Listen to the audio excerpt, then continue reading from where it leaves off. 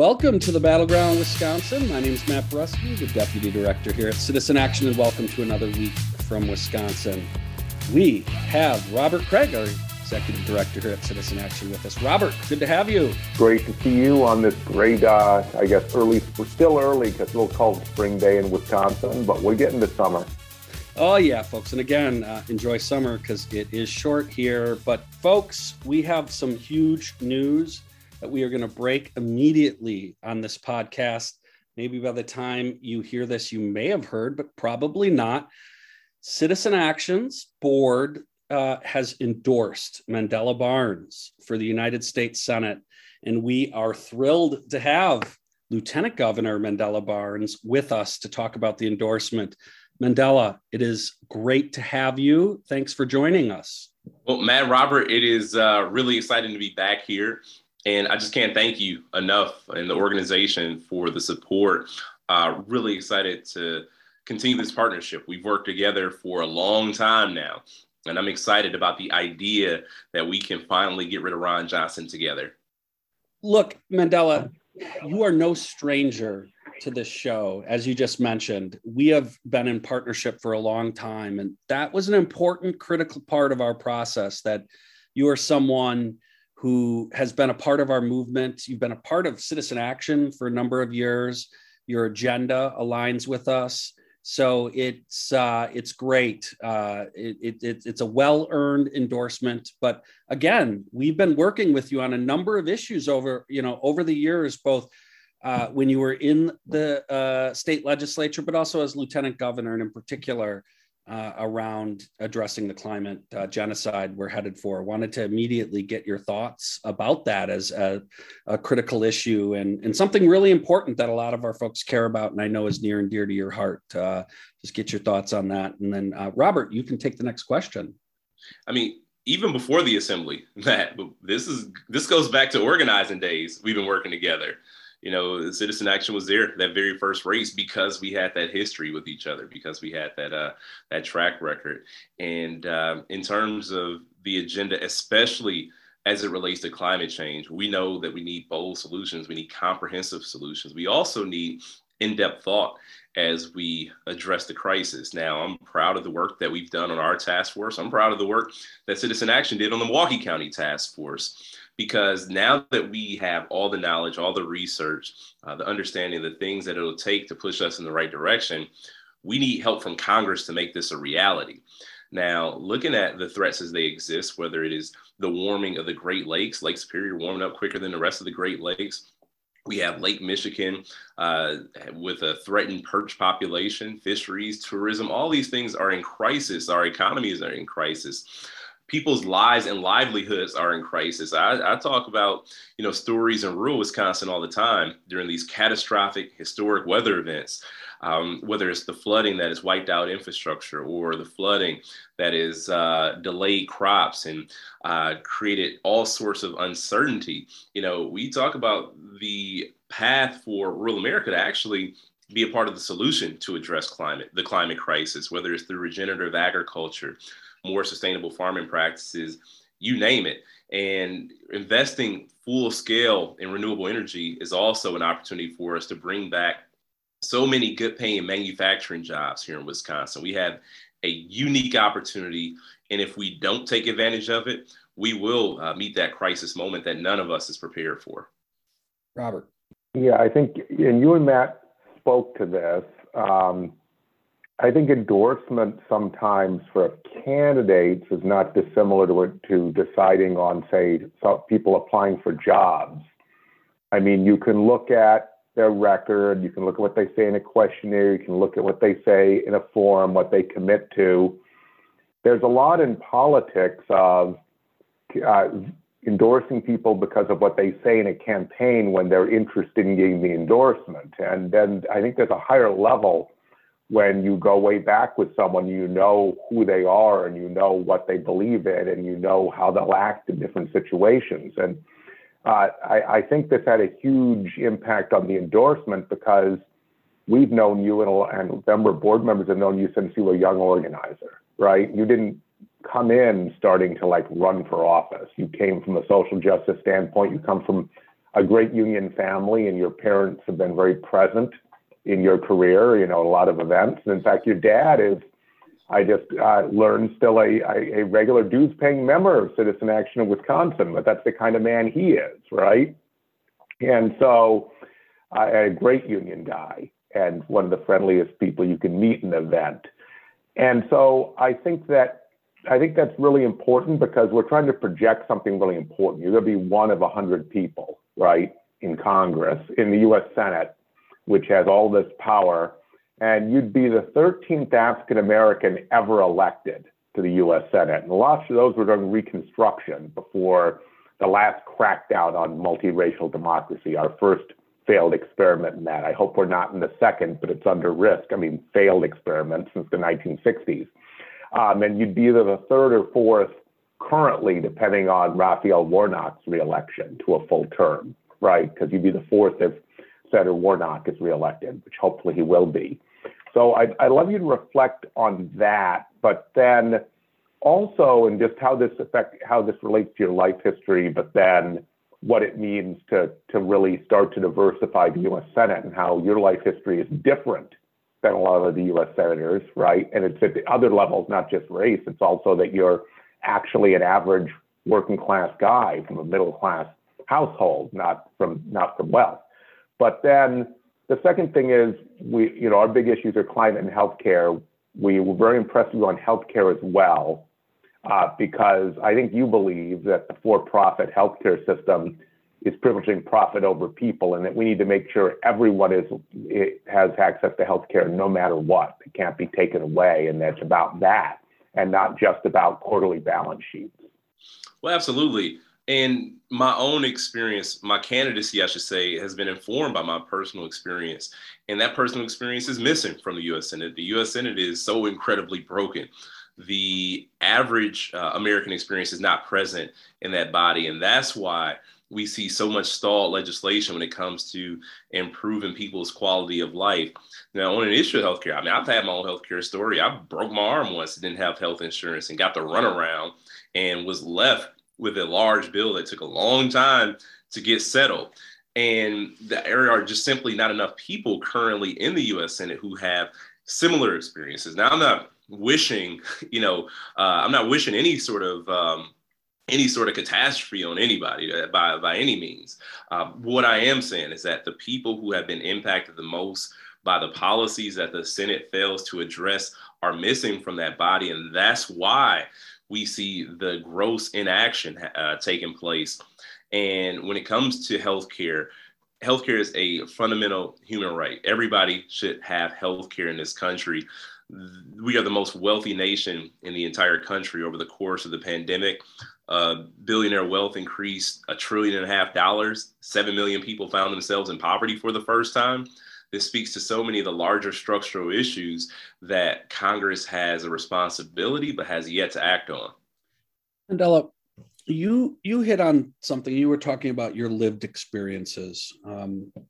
I was struck by your first television ad, and you put a link to it. Encourage folks to watch it. By your ability to relate and talk about the experiences people are facing. And let's talk about it honestly.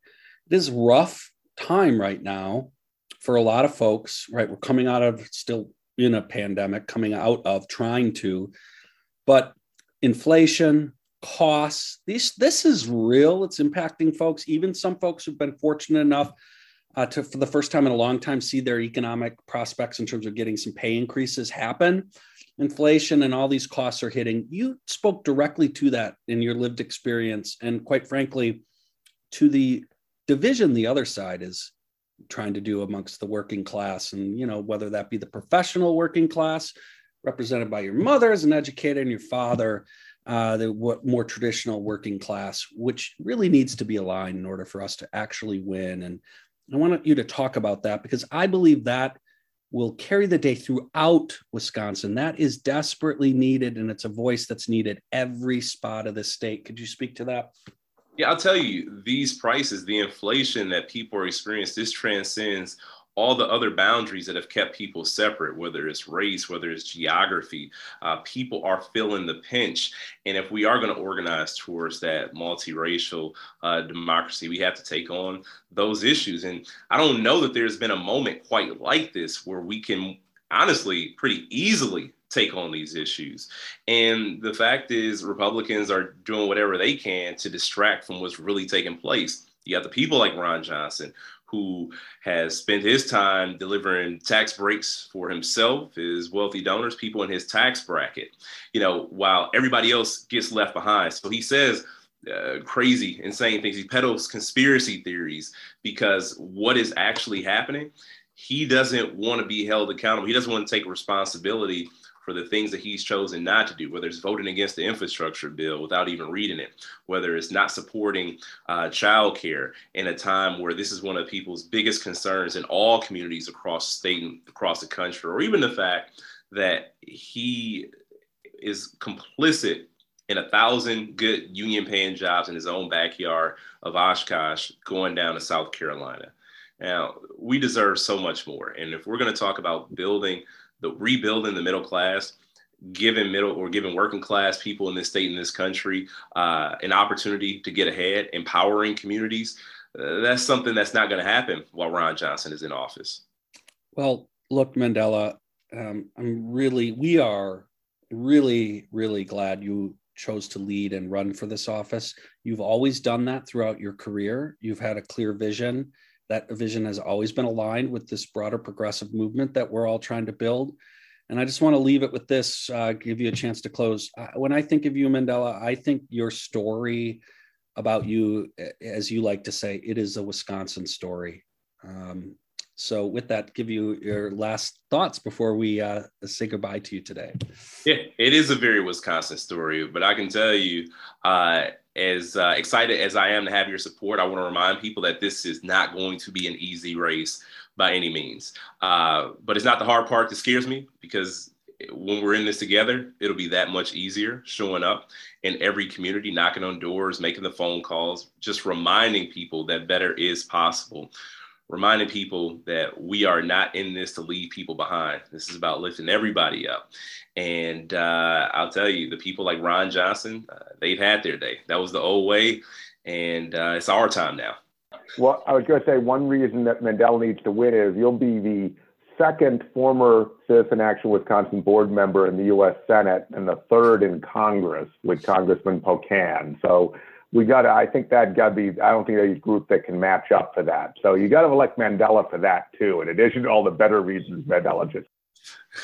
Okay, folks, I want to first of all just thank Mandela for joining us and let you all know we're getting active.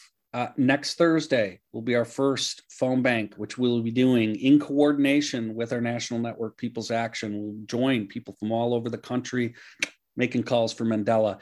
All right, Mandela, thanks for joining us. We really appreciate it. We look forward to fighting with you. Thank you so much. Thanks for having me. All right, thank you. Folks, with that, we got to take our first break. That's some exciting news. What a great way to start the show. Mandela Barnes for United States Senate. You're listening to the Battleground Wisconsin. Welcome back to the Battleground Wisconsin. Well, that was pretty exciting, Robert. I must say, it was great to talk to Lieutenant Governor Barnes about this important campaign. It's very exciting to be in this mix, and we look forward to this fight. And but Robert, we're gonna change topics. We're gonna dive in. There's so much going on this week.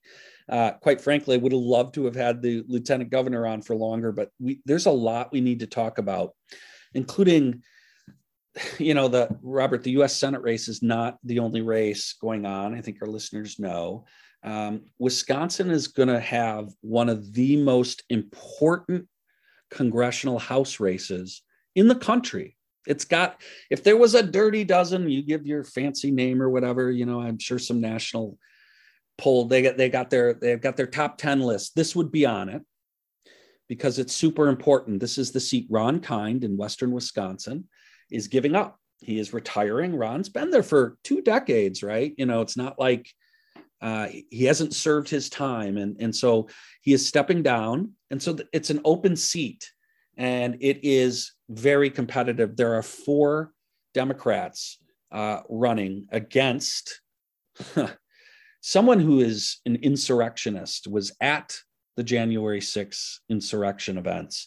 We'll talk more about that at another time, but I want to focus on the Democrats because last night we at Citizen Action, and that was Wednesday night, had a virtual forum with the 4 leading Democratic candidates that was put on by our 3 organizing cooperatives that we have in that congressional district, both Northwestern Wisconsin, which is based out of the Eau Claire area, but covers a broader area, the North Central Co-op, which is out of the Wausau area, but also goes into Stevens Point and up north a bit, and our Driftless Co-op, which is one of our newer co-ops, but rapidly growing.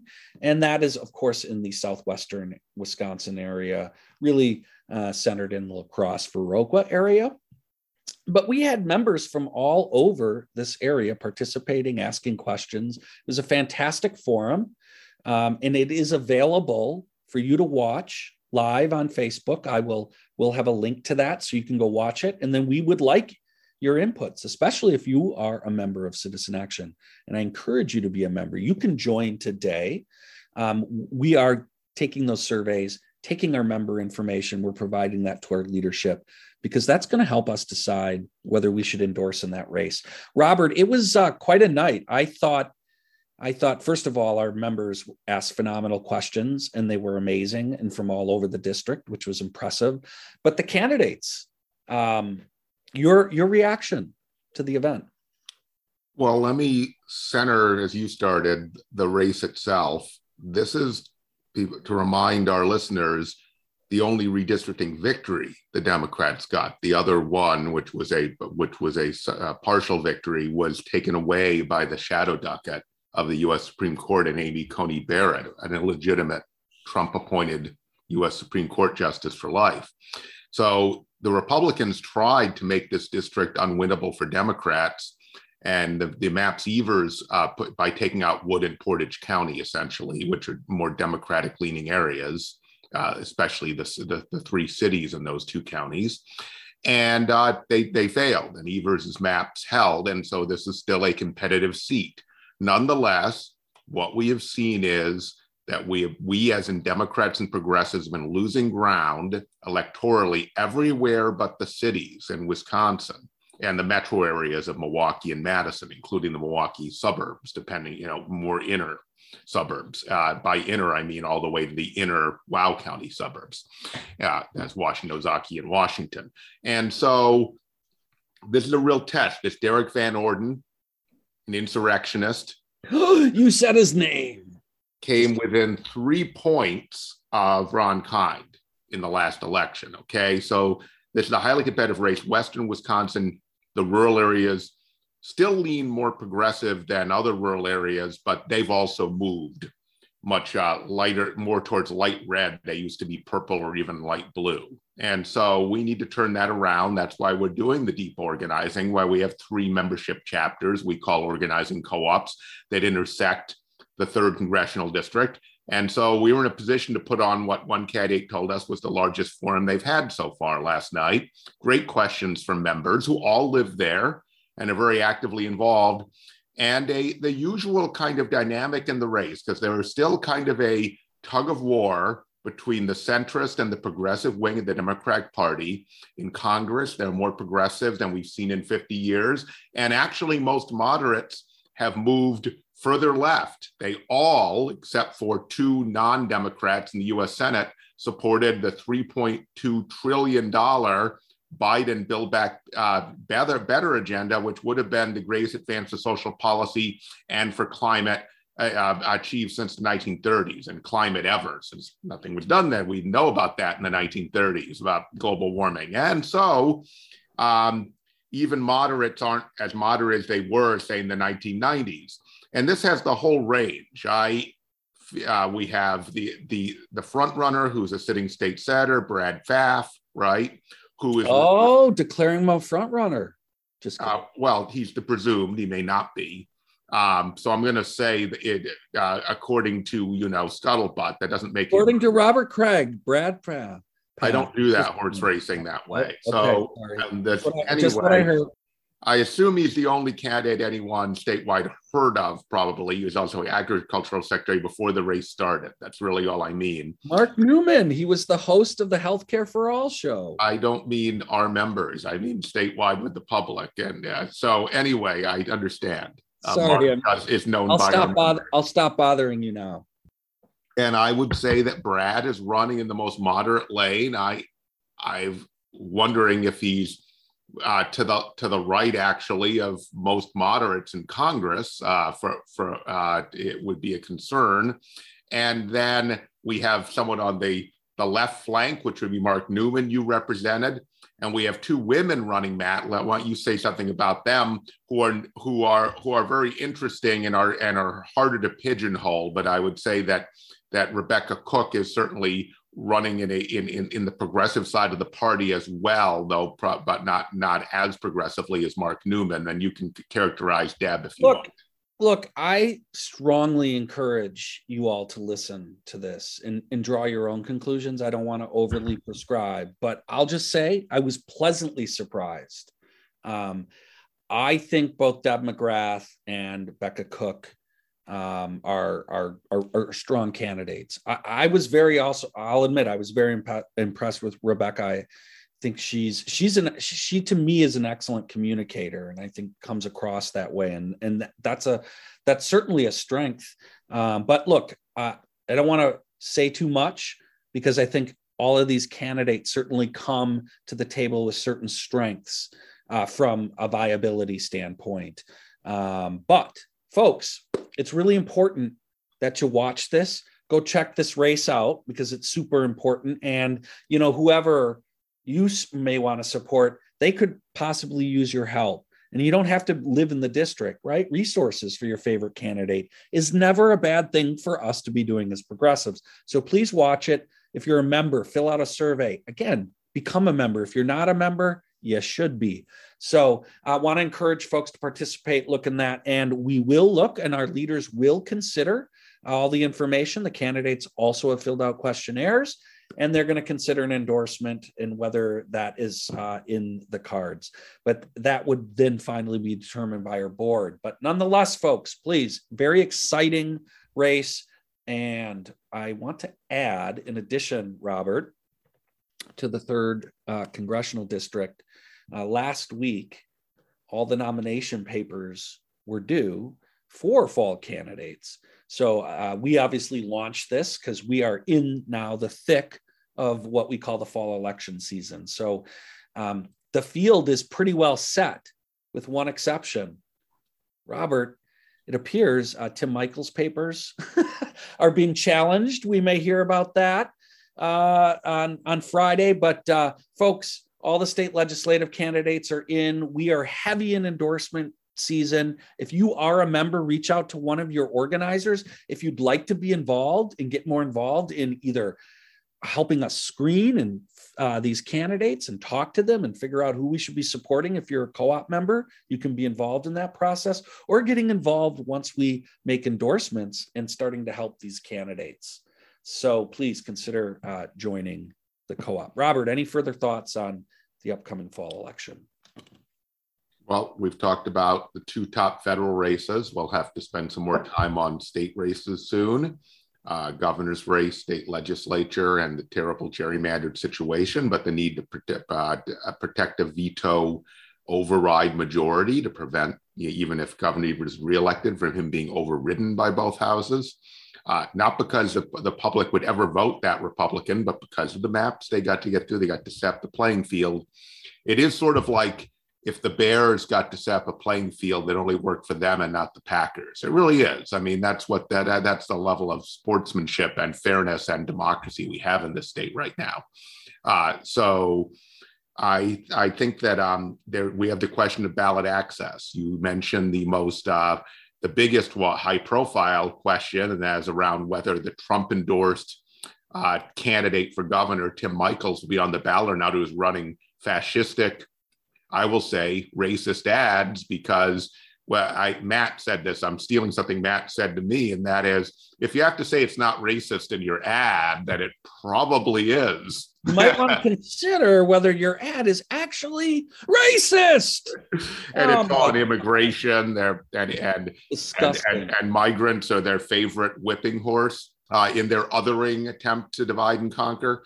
And so the question is, and we'll get this in another segment, what will be the nature of the Wisconsin Election Commission when they decide ballot access for that race and some other races that are contested on Friday? So excited about the Mandela endorsement. Want to remind you, though, before we go to our second break, we will be starting calls for Mandela Barnes next week, Thursday evening. Stay tuned, get involved. You're listening to the Battleground Wisconsin. Welcome back to the Battleground Wisconsin. Robert and I are talking about elections. Yes, we announced the endorsement of Mandela Barnes, first segment. Yes, we talked about the most critically important 3rd congressional district race and other things that are going on. And Robert, you mentioned the Wisconsin Election Commission. So we talked about the very, shall we say, public retirement. I'm walking away of Dean Knudsen at the Wisconsin Election Commission as one of their Republican commissioners a couple of weeks ago. Well, Vos appointed a new commissioner. Robert, is this some young new whippersnapper or some old codger from the Republican dark ages? Who is it? Our listeners want to know. Well, it was unclear because Robin Vos, who makes this appointment, is under heavy pressure to not have Donald Trump destroy his political career, which is why the Gableman clown car investigation seems to continue. And so it was unclear if he was going to support, put in an outright insurrectionist, or who he was going to put out. So he put out kind of a blast from the past. He put out someone who served in the Tommy years on a previous election commission, and has worked for Republican state senators. And this person, it's a little hard to tell because the media doesn't seem to really have any information on where he might stand on things like whether or not the 2020 election was actually fairly decided or anything like that. Robert, I'm sure he did. A lawyer named Don Milius, is it pronounced, Matt? A lawyer from suburban Madison. And he has strongly recommended by Tommy Thompson, but I mean, Tommy went on bed and Nita Mar-a-Lago, so who knows? And then by a little more scarily, Michael Gableman, who also will be in court at the same time the Election Commission is meeting around his shredding of our state's open record laws. Wait, are you talking about the holiday this Friday, Gableman Friday?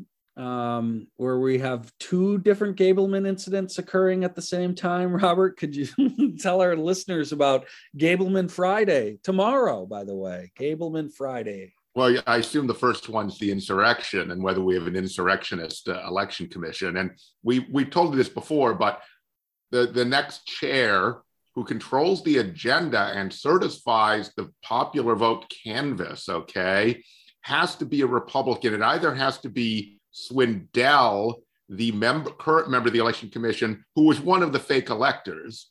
So he's an insurrectionist. He was part of the coup that will be discussed last night in the primetime hearings of the January 6th Commission. And then, and then this Milius, or however you pronounce it, and we don't know who will be made chair. And we could have Swindell, someone who is an insurrectionist and doesn't think and thinks it was okay to have fraudulently and notarized electors that were not the real electors be sent to Congress by Wisconsin and secretly meet in the Capitol without telling anyone. That is who Mr. Swindell is. And by the way, he's the only one of the 6 election commissioners that various cranks like the sheriff of Racine County aren't trying to charge with felonies and refer them to prosecution because he is willing to fraudulently send in his name as an elector when he wasn't. So, and don't forget what happened. Also on Gableman Friday, he's supposed to be appearing in court, right, for his, open and They're transparent. shredding records. No, They think they I'm can get sorry, away with shredding anything. records. He's supposed to be an esteemed Supreme Court justice who understands the law, and he presents up that way. Apparently laws, and this is a right-wing thing, a Republican thing, those apply to other people. Those apply to a young African-American kid caught with a little pot who has his life destroyed. They don't apply to Michael Gableman, being paid hundreds of thousands of dollars for fake investigation and then not even retaining the records the public has and the media have a right to see. That is, so Judge Remington they tried not to go, insisting upon his appearance in court on Friday. Yeah, well, we'll see. I don't expect Gableman to be showing up, but we will continue to track Michael Gableman's trails of destroying democracy. But Robert, I do need to raise something. There was something very important this week. I immediately thought of our former panelist Claire Zauke, because the last couple of years it's been a bit traumatic, the whole COVID situation, and it was amazing to have someone like Claire around to constantly be able to think and discuss COVID coherently on this podcast. But I remember when we were talking about this early on, how angry and upset we were when the Wisconsin Manufacturers and Commerce blocked public data. This is open record. This is data that should be in the public domain around how many businesses were testing, how many of their workers had COVID. Not details of who they are, all that, just straight data. Like the same data that was released on all of us, right, with aggregate numbers, right? Oh, there were X number of positive tests today. Well, that was sued. So the WMC held it up, and the Supreme Court this week finally ruled 4-3 decision, again, another close decision, that was bunk, that these do not apply, that these needed to be publicly accessible. It is worth noting Brian Hagedorn, again, voted with the more liberal justices on this. Robert, I want to first get your comment on this, but then we do have to talk about the dissent, in particular, Justice Ziegler, and the complete lack of any, it's just the worst reasoned dissent I think I've ever heard of, but you'll probably be able to think of one or two. Robert, finally, the open records prevails. It's a democracy, very disturbing. I'll not step on your fire on the dissent, though I have much to say about it as well. So let me set you up by talking about where we are and what happened with this decision, and then we can talk about the dissent of Justice Ziegler. I put it in quotes and italics. So, look, they've already won. This is the business interest. This is Wisconsin Manufacturing and Commerce. They rigged this Supreme Court, and they've actually got a Supreme Court that won't recuse itself, even though the conservatives were elected with their money. Okay. Now, people will critique me and say, oh, they didn't give the money directly. Yeah, they also are behind dark money conspiracy so they can hide it. But everybody knows, okay? And they changed the law to allow it. But then they present themselves as independent economic experts at government to help us.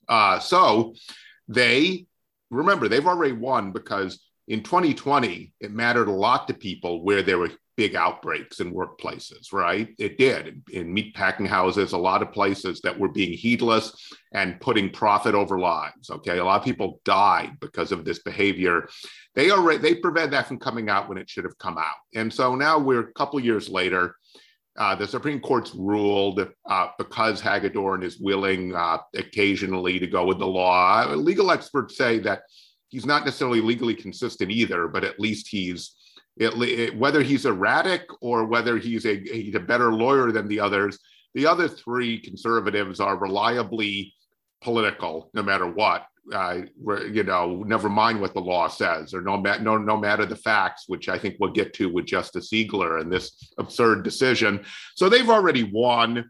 even eventually disclosing this information will not cause the damage it should have to companies that were killing people for profit in the height of the pandemic before there was a vaccine, okay?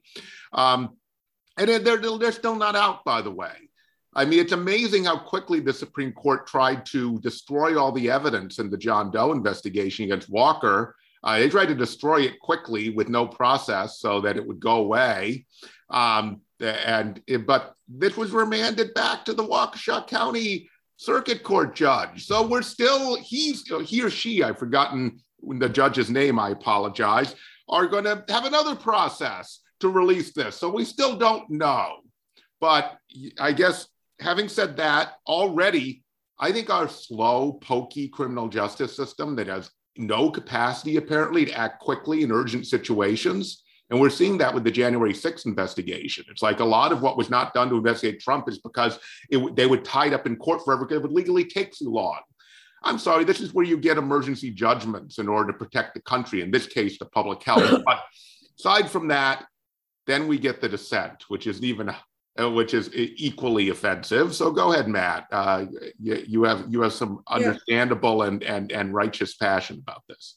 Look, it is really important that this dissent be understood for how weak it is, because 3 of the justices supported this, and we know Hagedorn, right? So we're really close to where this is the logic that would have held sway. Ziegler essentially says that the decision essentially says that the aggregate data that the employers were going to have to release, or that was a public record, is the same as your personal medical records, which makes absolutely no logical sense, because it's not anyone's personal medical records, which is the whole point of why we protect personal it is just the aggregate numbers of people who tested positive, right? The numbers that the state had. It's like, and it's a deliberate effort, PR effort, her dissent, to conflate that, because most people will not dive in and think it through. They will just hear in their media, and they won't get any kind of, because we know the way the media operates. We're set up in our own camp, so they will get their media that will only give that bizarre dissent and no context. And this is important because this is the WMC, this is the corporate powers, and this is our basic freedom to access information. This happened to be, basic information about life or death, as Robert said, in the middle of a pandemic, nothing very serious, right? But let's talk about the extension and where this goes, right? When you have courts that are just as flimsy as this, that actually could have been the governing verdict. We're going to have those investigations Robert just mentioned about what that have taken forever, by the way, right, are going to occur tonight on national TV, right? It's going to be a big deal. Well, you know what?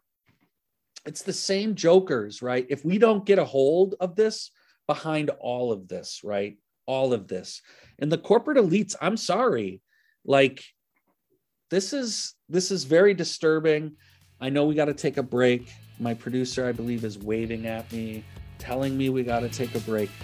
Folks, we'll get Robert's comments on the back end of this break. You're listening to the Battleground Wisconsin. Welcome back to the Battleground Wisconsin, Robert. So, I know you think Ziegler's, you've talked often about how great and smart her logic is. And no, I'd like to get your thoughts on this. This is crazy. I mean, I've often said that giving judges lifetime appointments, what we see with the Supreme Court, the U.S. Supreme Court, or 10 years in Wisconsin for the Supreme Court, that when they're legislating, these are politicians in robes, and that's unfair to other politicians who are ethical.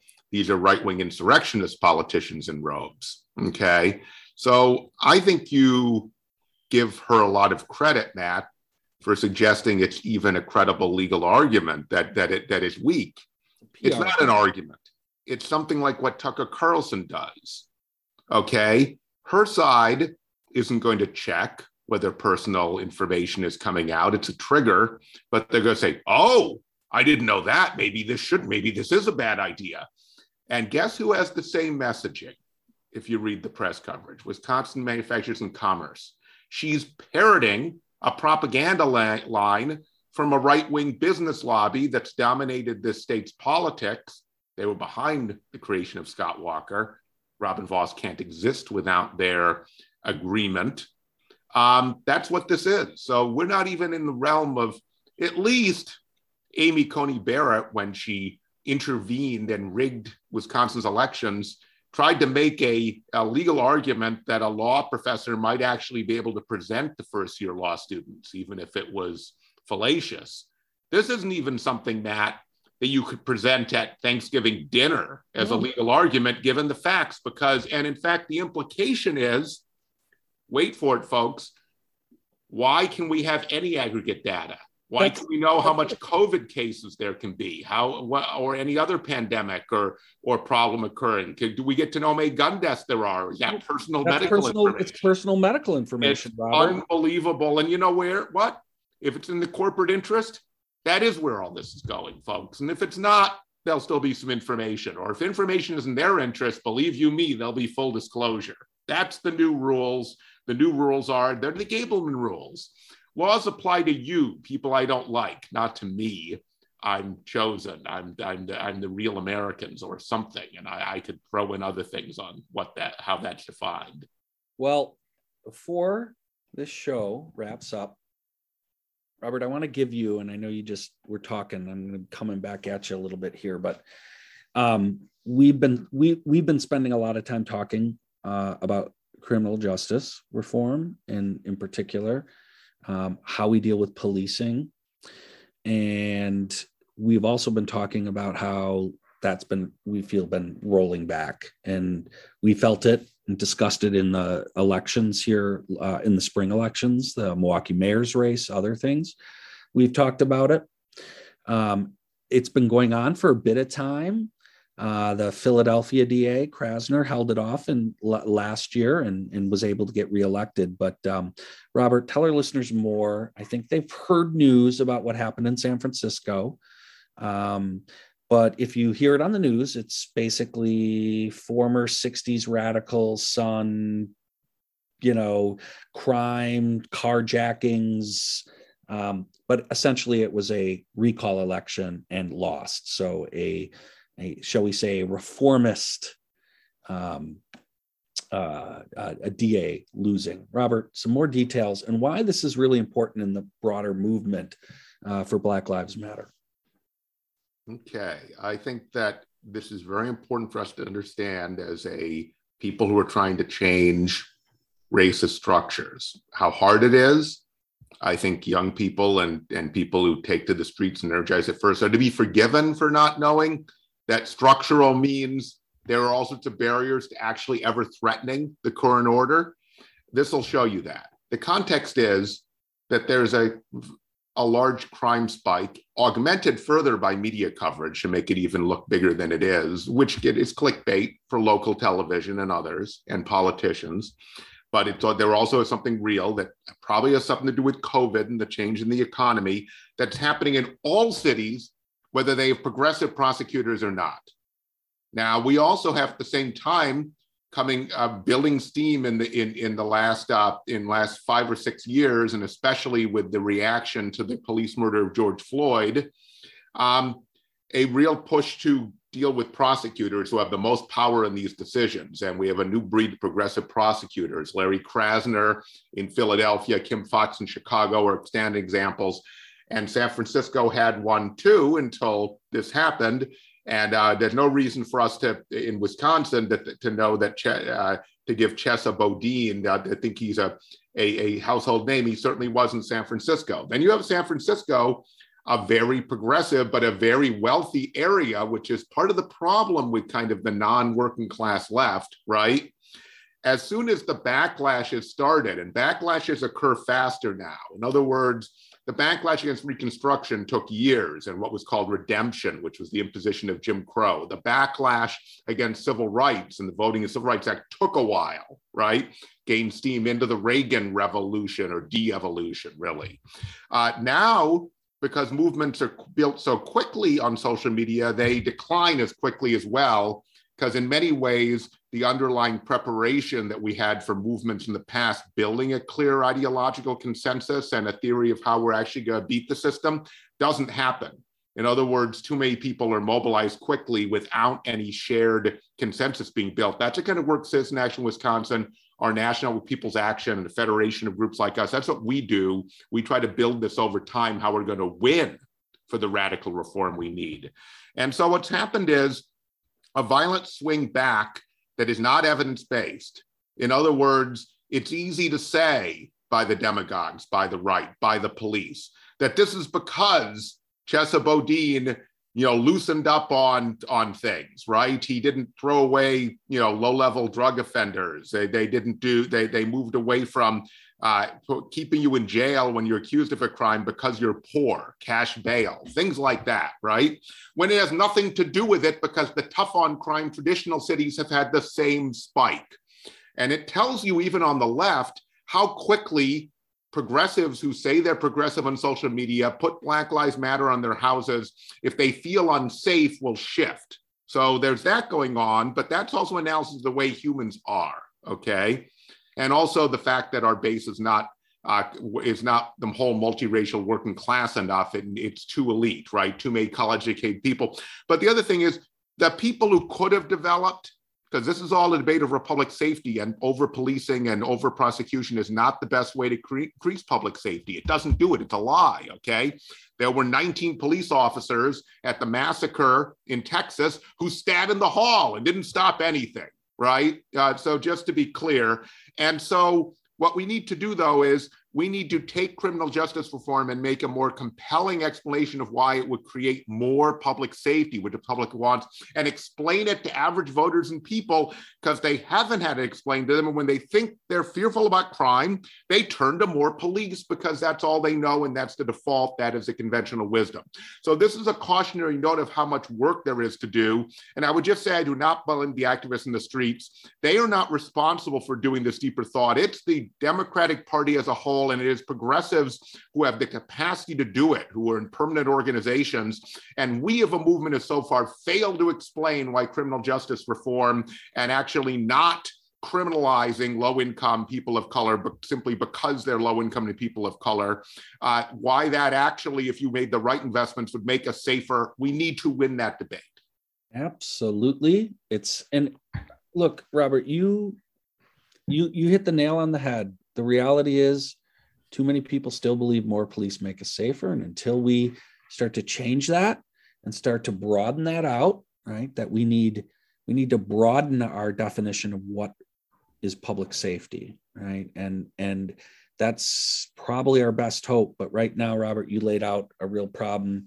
Folks, we're going to continue. And I was going to say, Matt, we have mainline Democrats jumping to more police to win elections right now, which reinforces it. Yeah. They're doing positive damage and then being mad that anyone calls them on it, which we've gotten a lot of backlash for actually bringing this up with people who consider themselves progressives, but their experts, their political experts told them they should say this. And I'm talking about candidates for high profile offices, folks. I'm not going to personalize it right now. I mean, the president of the United States saying, I'm for funding the police, right? That's what I'm talking about. Well, look, we're taking also, there's got to be self-analysis. This is not an issue that our organization was heavily involved in years ago. We are trying to improve and do better. That's what our analysis is now. And it's absolutely critical. If you watch that 3rd Congressional District Forum, it's the first question asked by one of our members. What are you going to do about this? We are not going to run away from it. We're going to ask it everywhere. And we're going to hold folks, no matter, where you live, to trying to do better on this. And in making sure that we educate folks. It's also a core part of our field work, and it has been for a couple of years. We are making sure we talk to voters, talk to people about this, about the othering, about immigration, about race, and how it impacts our views across issues. So we are engaged in this fight for permanent, and you need to please join our co-ops. Consider joining Citizen Action. We'll have a link for that. Robert, you got to take I'll let you be the judge. You can listen to the whole forum on our in our podcast page, Battleground Wisconsin page. The link will be there. But I think that was the weakest section as far as the answers, and it comes near the beginning. Others could disagree. I'd be interested in people's thoughts on that. So I think there's a long way to go for every side of the party. I'm not saying the responses were god awful, but I'm saying they were not nearly as compelling as a lot of other issues we brought up. Folks, we got to run out of here. Don't forget Brewfest. Come visit our new office on Wednesday, June 22nd in Milwaukee. We got details on the web links. Folks, see you next week at the Battleground Wisconsin.